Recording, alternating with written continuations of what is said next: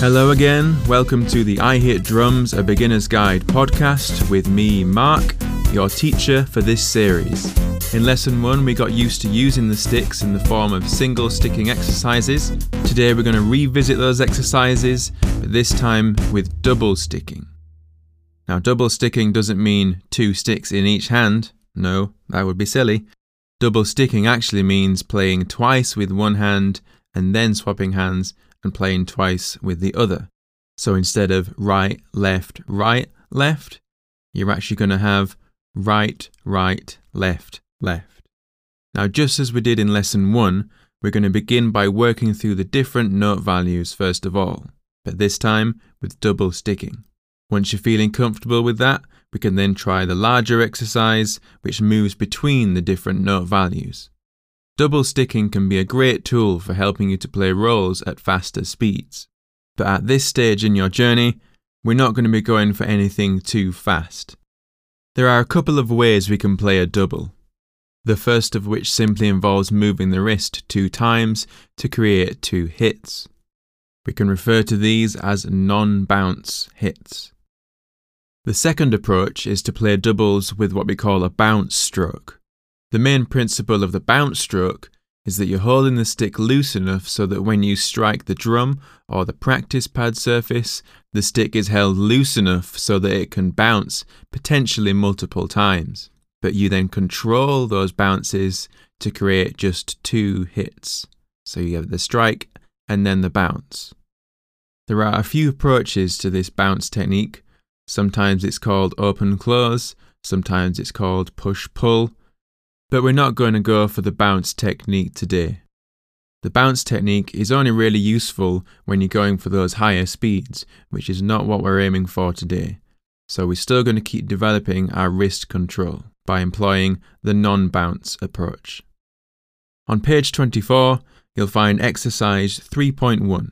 Now you might quickly recognize that this looks just like exercise 1.1, and that's because it is the same. We just have quarter notes. Only now, instead of having right, left, as we did in exercise 1.1, we now have right, left.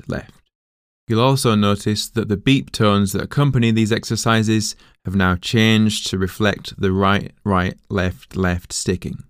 So let's give this a try, starting at 40 BPM. 1, 2, 3, 4. 1, 2, 3, 4.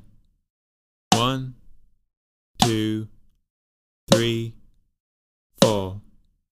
1, 2, 3, 4.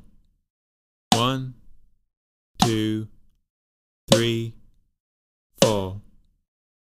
Okay, so you probably found that quite slow as a starting speed. That's okay, because it's important that you get used to those movements at slower speeds first in order to play them accurately at higher speeds.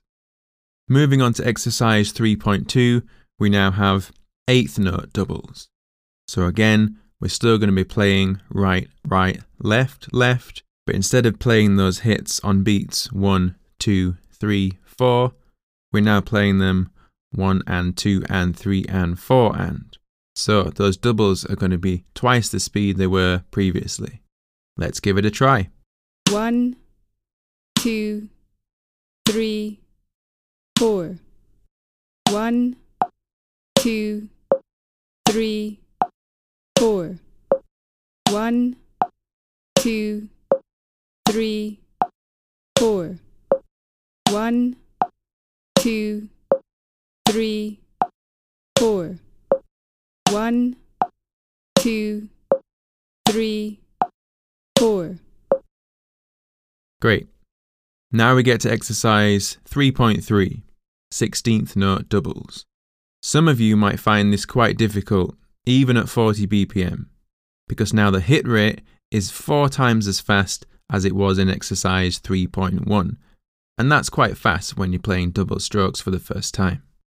You might need to spend a bit more time playing 8th note doubles at 40 BPM and perhaps 60 BPM